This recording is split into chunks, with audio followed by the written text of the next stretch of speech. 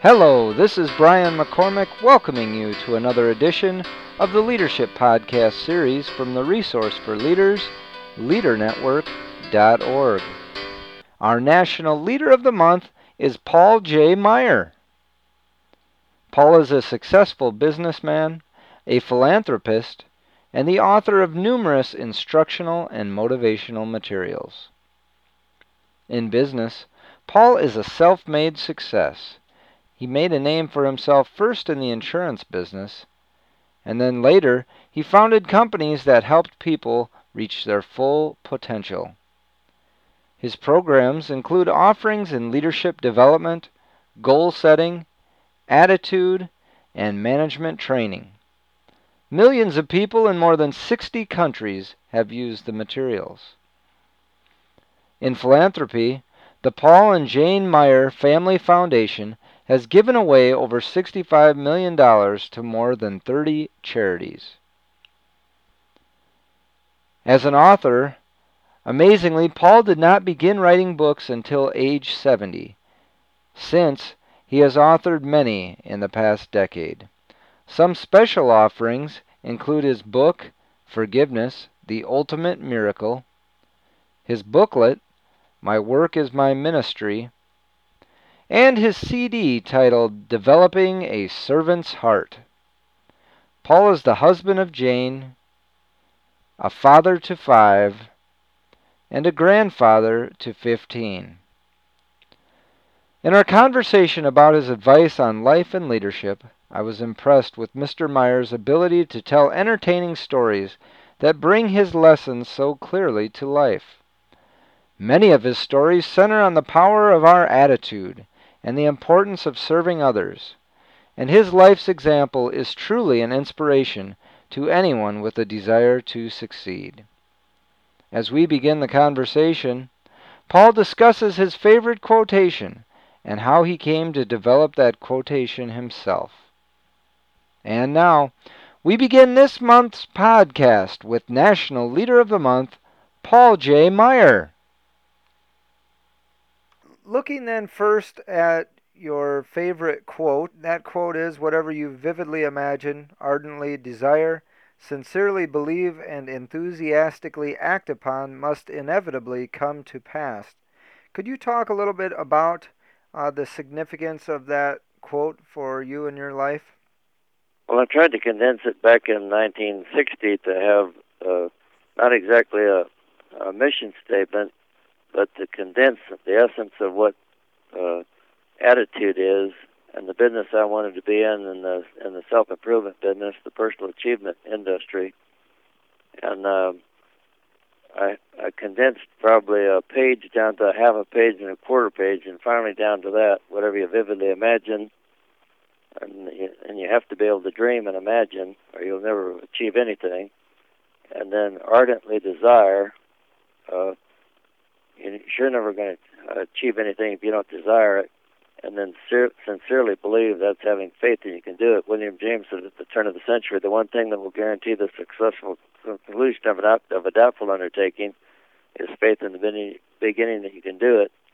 And then enthusiastically act upon, that means with passion and focus and wholeheartedness, must inevitably come to pass. And it will if you stick to it. 90% of all failure comes from quitting. So I've kind of condensed my whole philosophy about self-improvement down to one sentence.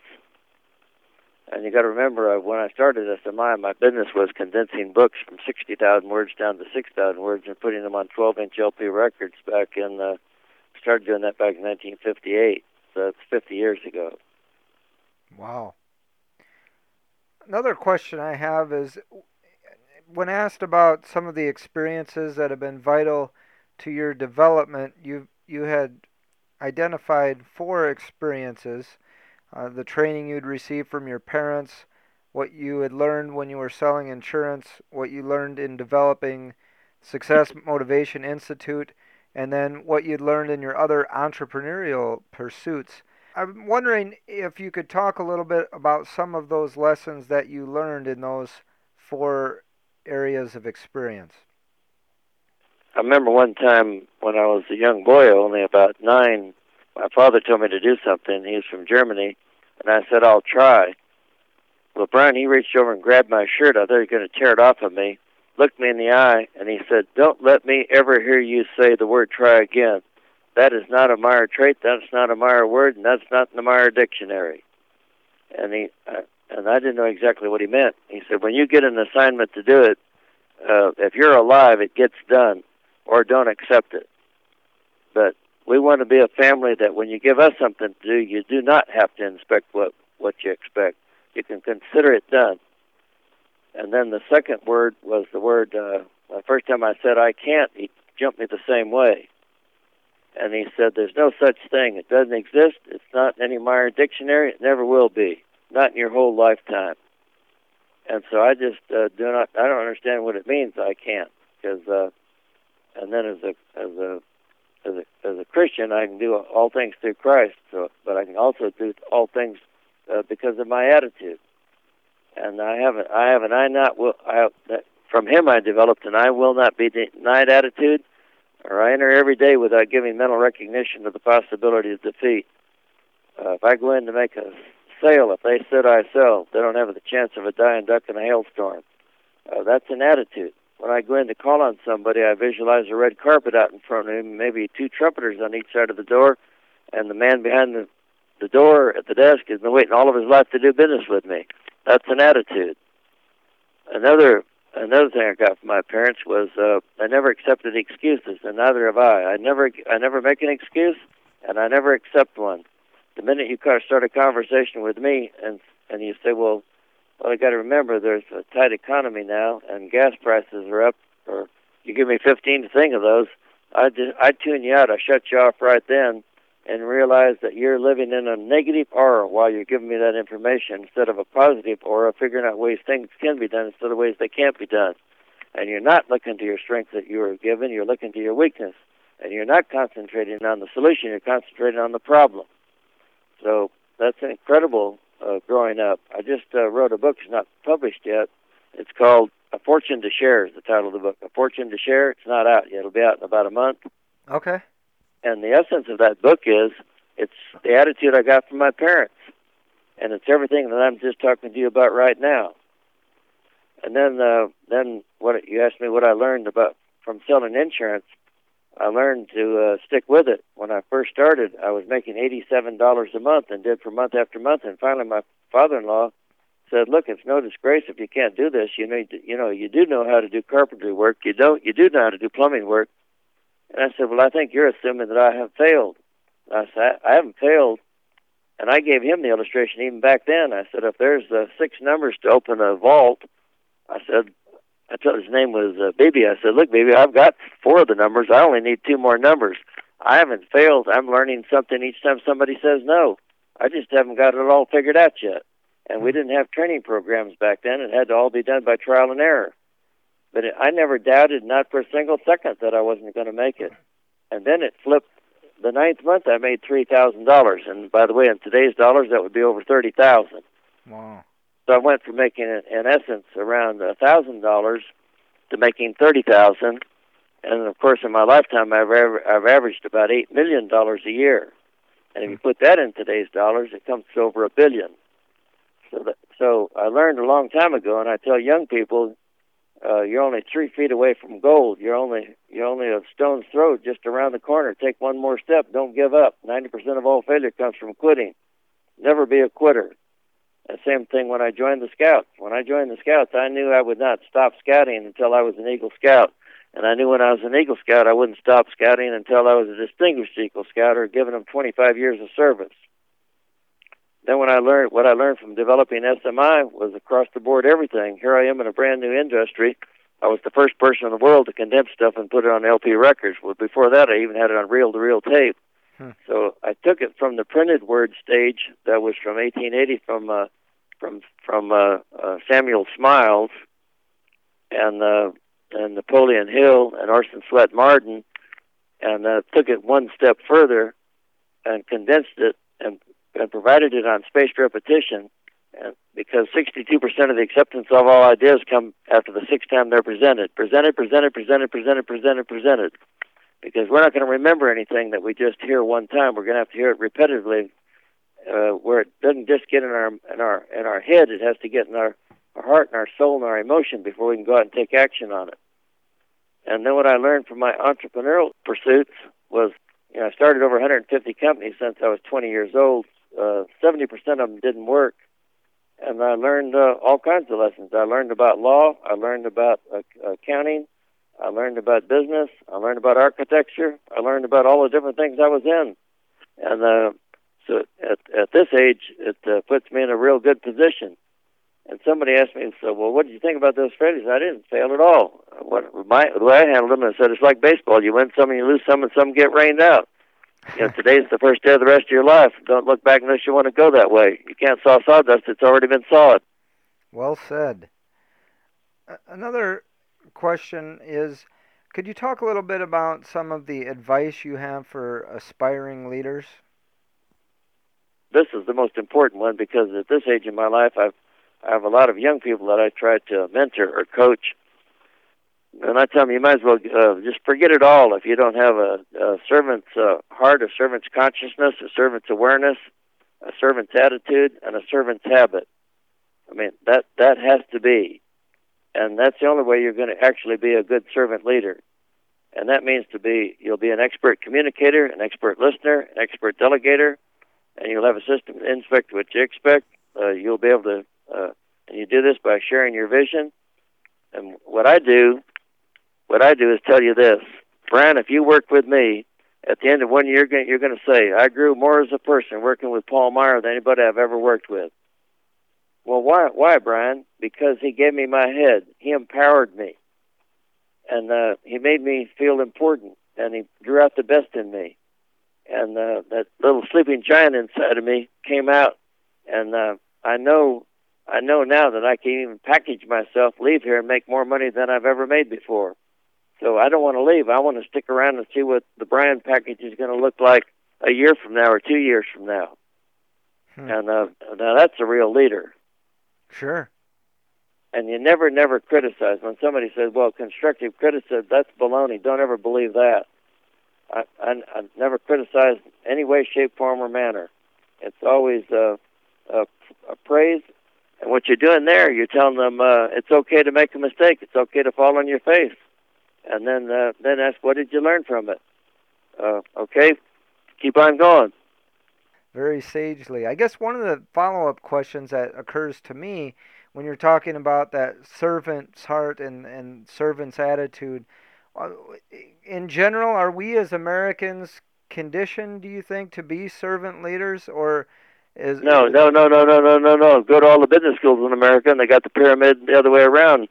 They got the big shot on the top, and then the guy underneath him. They got the hierarchy of order, and then the peons on the bottom do what they're told.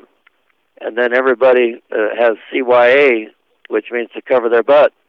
And so what you've done is stifled creativity, stifled imagination, stifled inventiveness, and choked off the possibility of any kind of synergism in the company. Instead of 4 and 4 equaling 8, and now equals 7. And when you turn it around and have a servant's heart, 4 and 4 becomes 9. Could you share your metaphor or story for leadership? There isn't any leadership, and that's their self-leadership. It's like you can't tell what you don't know anymore, and you can come back where you haven't been. I can't lead you if I can't lead me first.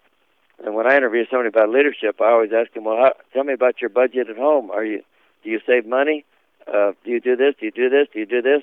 And the reason is, if he can't do it in his own home, in his own life, in his own family, he's sure not going to do a very good job for me and my company. So it has to be self-leadership.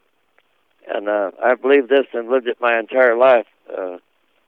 When I remember when I first developed the first personal development program, it's called the Dynamics of Personal Motivation. I took it to publishers, and they turned me down, so I published it myself. And now look what they missed out. I'm at about 2.8 billion of business, or actually there's been more of my stuff sold than any author in the world in this field. And it's because I was a self-leader. I wasn't expecting somebody else to lead me. I was going to pay whatever price I had to pay to get the job done.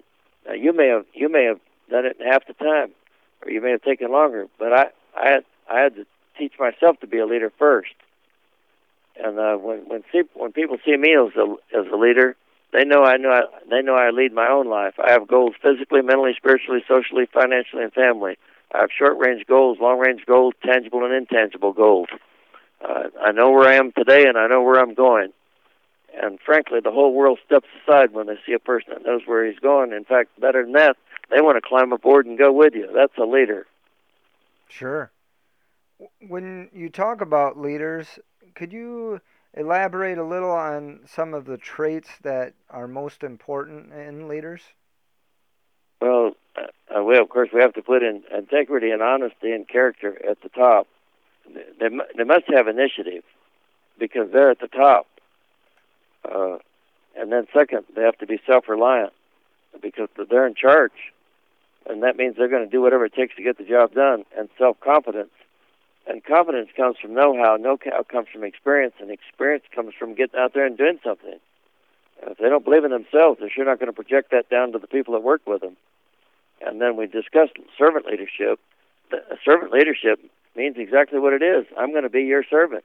Like I'm the CEO of our companies. And our company, that means the chief example officer. Ken Blanchard, that wrote the 1 Minute Manager, he and I did a 7-hour seminar the other day for a company 2 days ago. And he described himself as the chief spiritual officer in his company. So that's what real servant leadership is. That's thinking more highly of the other person than yourself. And if I want to get my boat across the creek, all I got to do is help Brian get his boat across the creek, and then I know you're going to help me get mine across. Sure.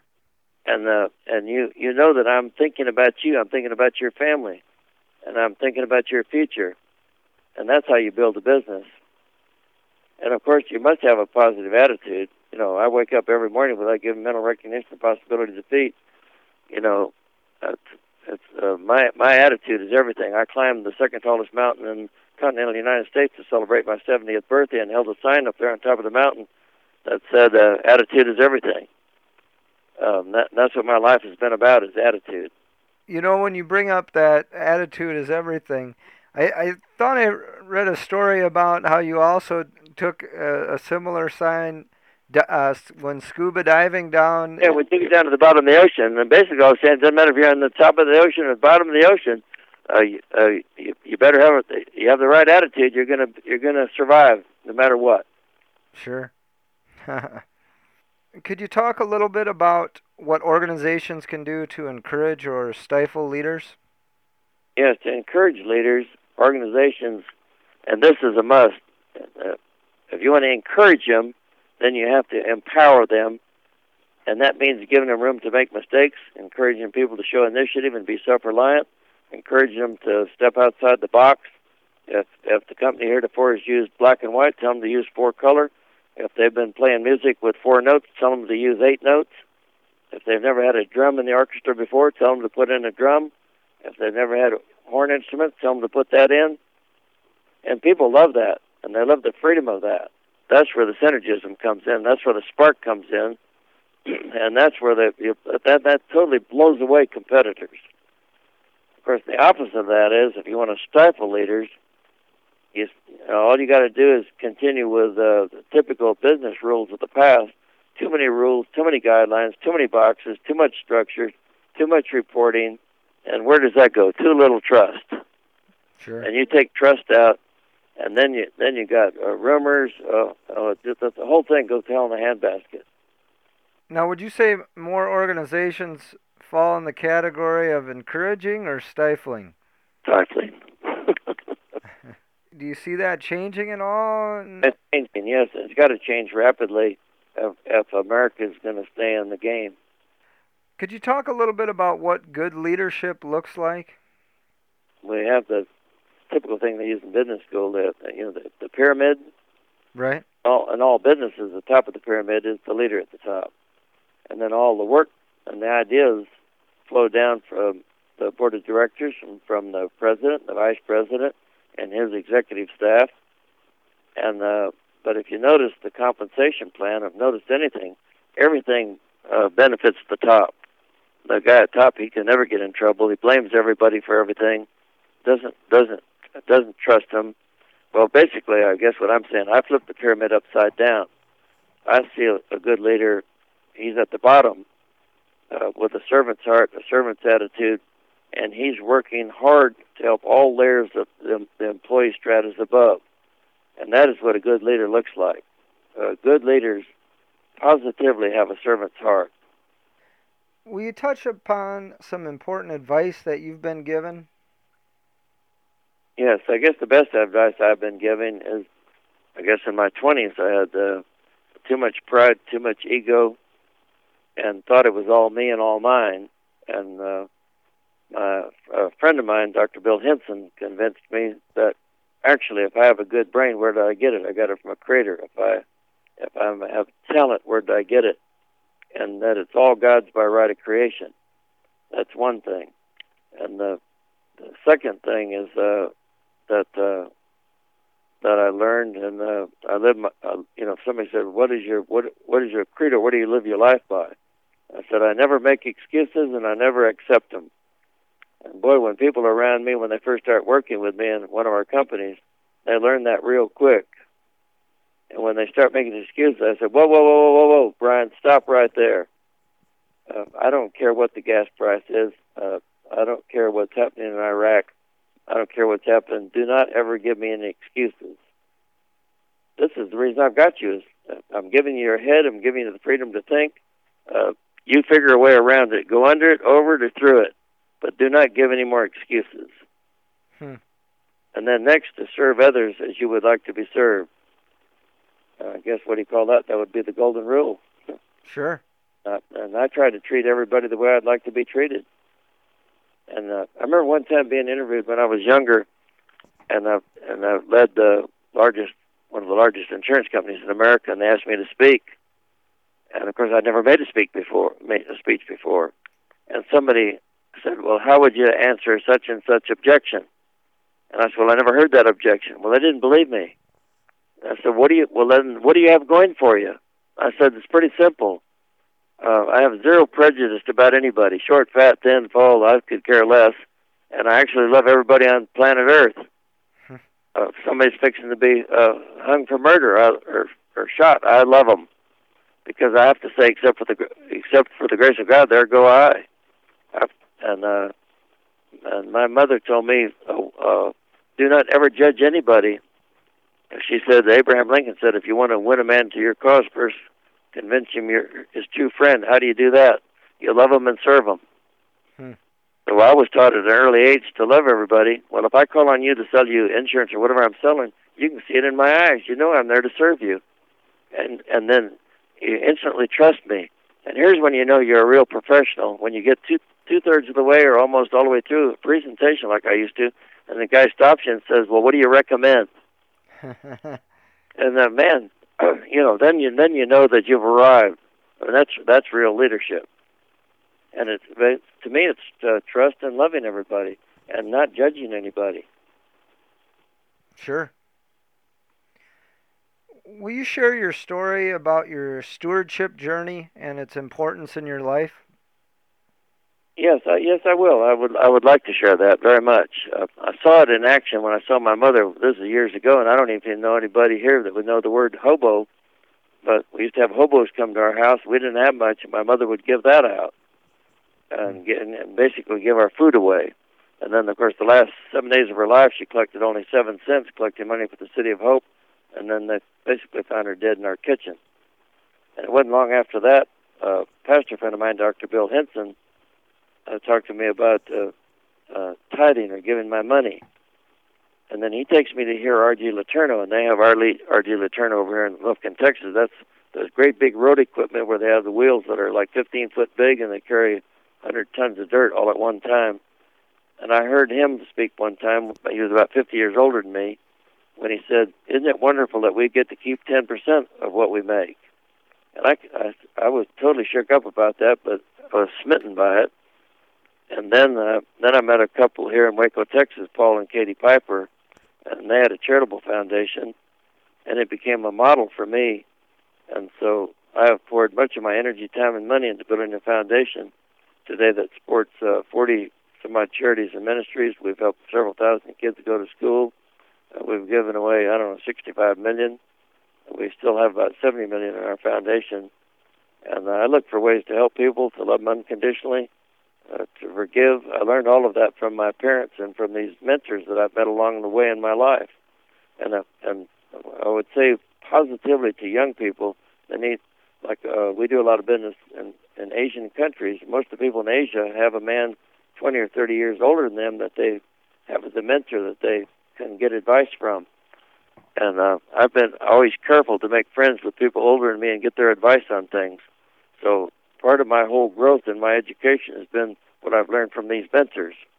And then I'm passing that on about stewardship to my children and grandchildren. It's my birthday. My birthday was yesterday. I'll have a birthday party with my family Saturday, and I'm going to be talking to them about the fact that I don't want my life to have made them the entitlement society. I want my life to account to teach them to fish, not give them my fish, and to teach them to be servants, and teach them to have a servant's heart, and teach them to be stewards. And I set a goal at least 20 years ago to give it all away and die broke. And that plan is in process, and that's going to take place in my life. Wow. Well, belated happy birthday as well. Yeah, thank you. I was 80 years old yesterday. Oh, that is wonderful.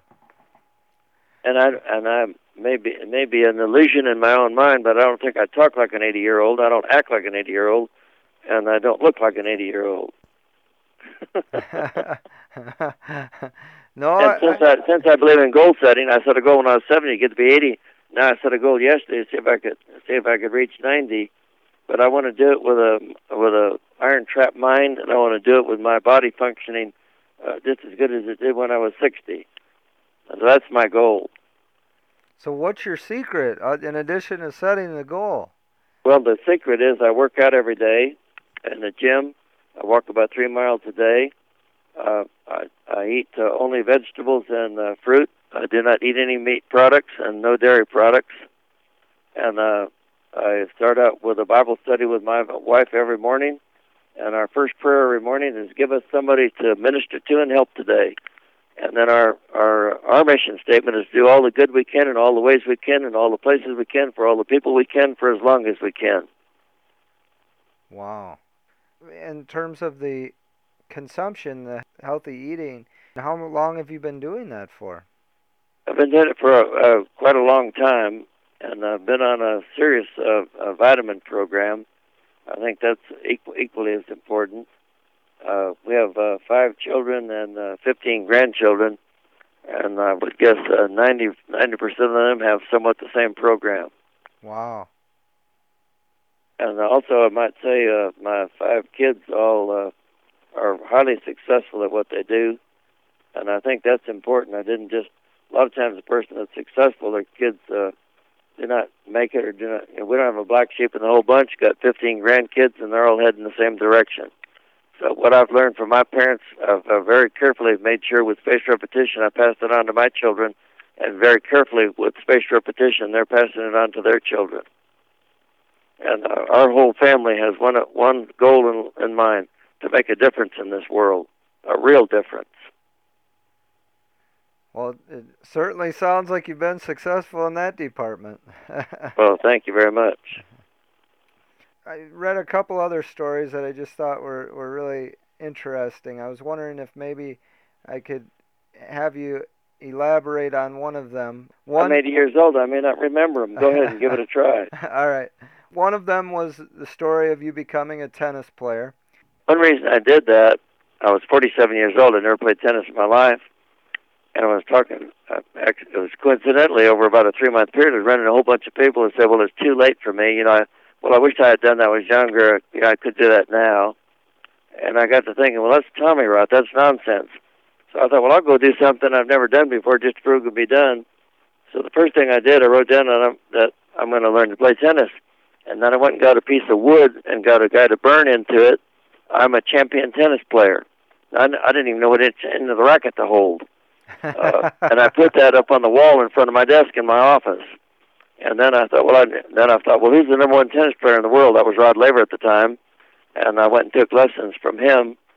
And I thought, well, who's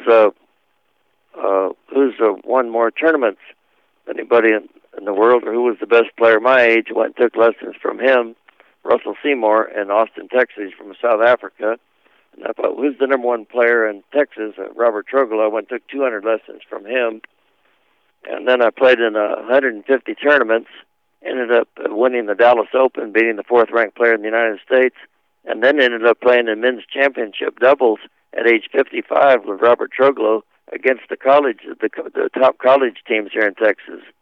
So what I did, I proved that at any age you can have anything you want to have, be anything you want to be, go anywhere you want to go. The only limitations are what you place on your own mind. The space you occupy in life is determined by your mental attitude. Oh, what a terrific example of that.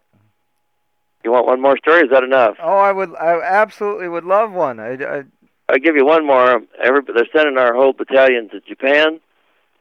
This is 60-something years ago, and I see the colonel's light on in his office, and I go there and knock on the door, opens it up. I'm a private. He sees my name and said, "Meyer, what do you want?" And I said, "Well, I understand we're all going to Japan." He said, "Yeah, you can read English." And he was kind of rough with me. And he said, "I'm a soldier just like you." And I said, "What would you have to do not to go?" And he said, "Well, we're all going. Forget it." I said, "You didn't answer my question." I said, "What would you have to do not to go?" And he said, "Well, something pretty damn spectacular." And I said, "Well, I'm glad you mentioned that." And he said, "You're really serious, aren't you?" And I said, "Yes." And he said, "Well, we have the kind of the military version of the decathlon, so to speak, or military fitness records." And he said, "Why don't you set a new record that's never been done before, and you can stay and be a physical instructor?" And I told him, "Piece of cake." Anyway, I did it 3 weeks later. Wow. And ended up getting written up in the Army Times or all over the place. And I stayed in Fort Benning, Georgia, and was a physical instructor. And the rest of them shipped out and went to Japan. So, yeah. And I always tell people, "Oh, you have not because you ask not." And you don't know what you can get till you ask. Sure. Oh, and that's another fabulous, just a terrific story. So it's all attitude, isn't it? Sure, absolutely.